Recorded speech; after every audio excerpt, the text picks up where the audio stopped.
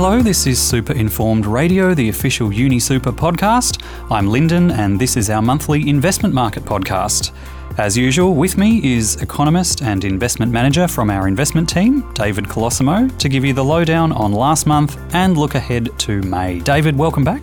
Thank you, Lyndon. David, I don't know if you clocked this before jumping behind the mic over there, but this is actually the first anniversary for these podcasts. We started them pretty much a year ago to the day.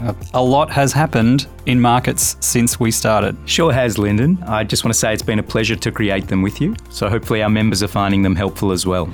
Likewise, David. All right, let's jump straight into it. April, it looked like it was a pretty good month for shares. Yeah, both US and Australian shares were up 1% to 2% for the month of April. But it wasn't all smooth sailing. There was some volatility in both markets during the month. And reporting season has started in the US. What's been going on there? That's right. So far, about half of the 500 biggest companies in the US have reported. Of those, about 4 out of every 5 have beaten analyst estimates. So relative to expectations, it's actually going quite well. But those expectations were pretty weak to begin with. It now looks like earnings will be about 4% lower compared to this time last year. So that's better than the 7% fall that analysts expected at the start of April. But when earnings are negative, that's generally a pretty weak environment. We're also still seeing profit margins compressing, which has happened over the last year or two.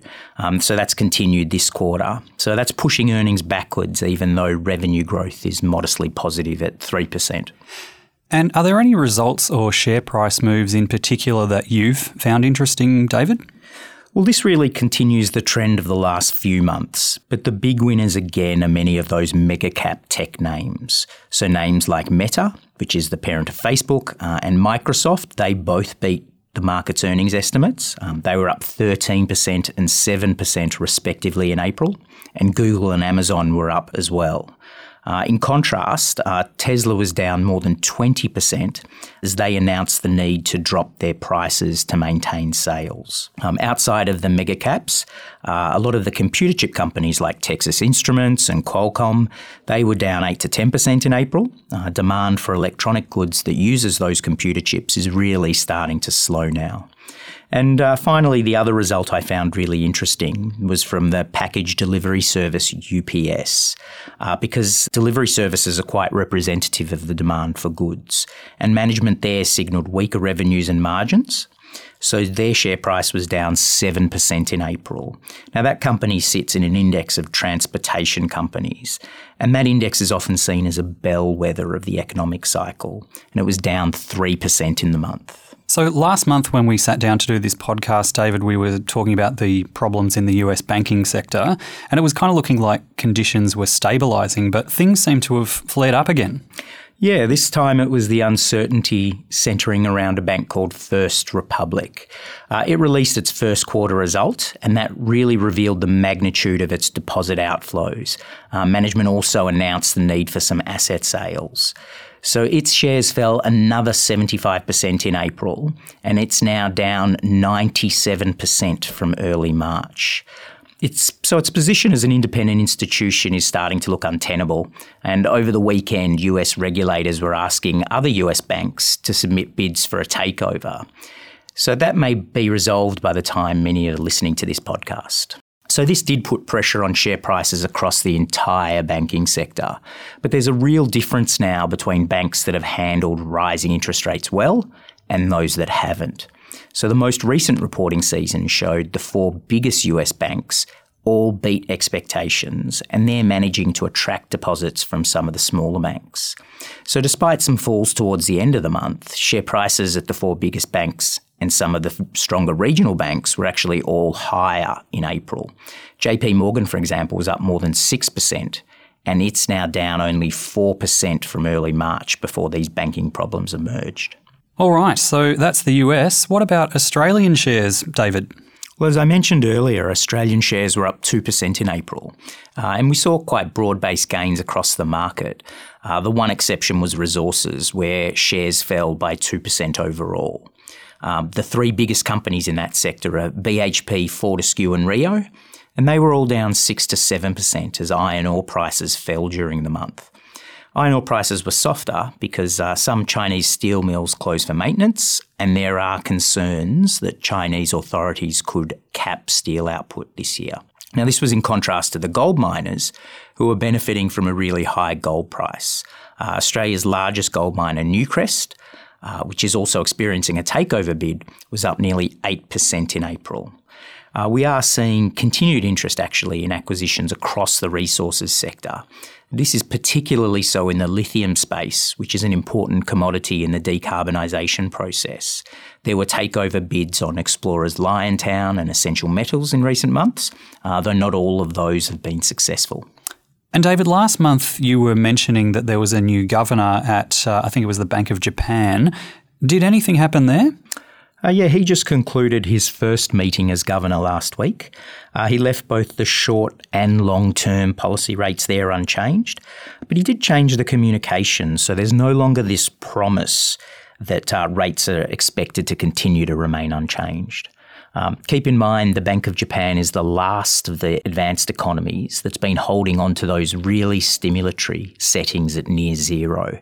But just like other countries, we are starting to see underlying inflation in Japan accelerating. It's now the strongest in about 40 years. So it is likely we'll see some kind of change to policy this year.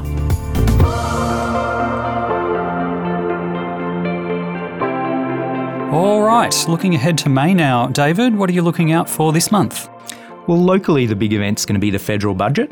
Monthly numbers are showing that the Australian government finances are tracking more than $20 billion better than what was forecast last year. So the big question is going to be, how much of that windfall is the government going to use to ease the cost of living pressures? Keeping in mind, of course, that any additional stimulus might actually add to inflation pressure. And speaking of those inflation pressures, what are you expecting for interest rates this month?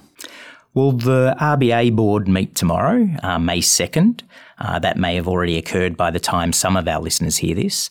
But during April, inflation data was actually weaker than expected for the first time in 2 years. So it does look like the RBA will hold rates steady again in May, just as they did in April. But I do still expect that they're going to indicate that rates will probably have to move higher. The US Federal Reserve, meanwhile, meets on the 3rd of May.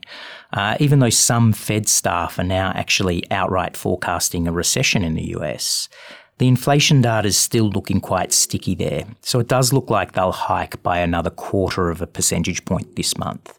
Now, this will take rates above 5%, so it does feel like they're getting close to the end now. And I suppose we've also got the last half of US reporting season as well, David, but is there anything for Australian companies?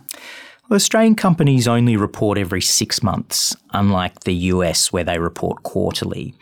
Now, most Australian companies will see them actually report in August when we'll get their end of financial year results.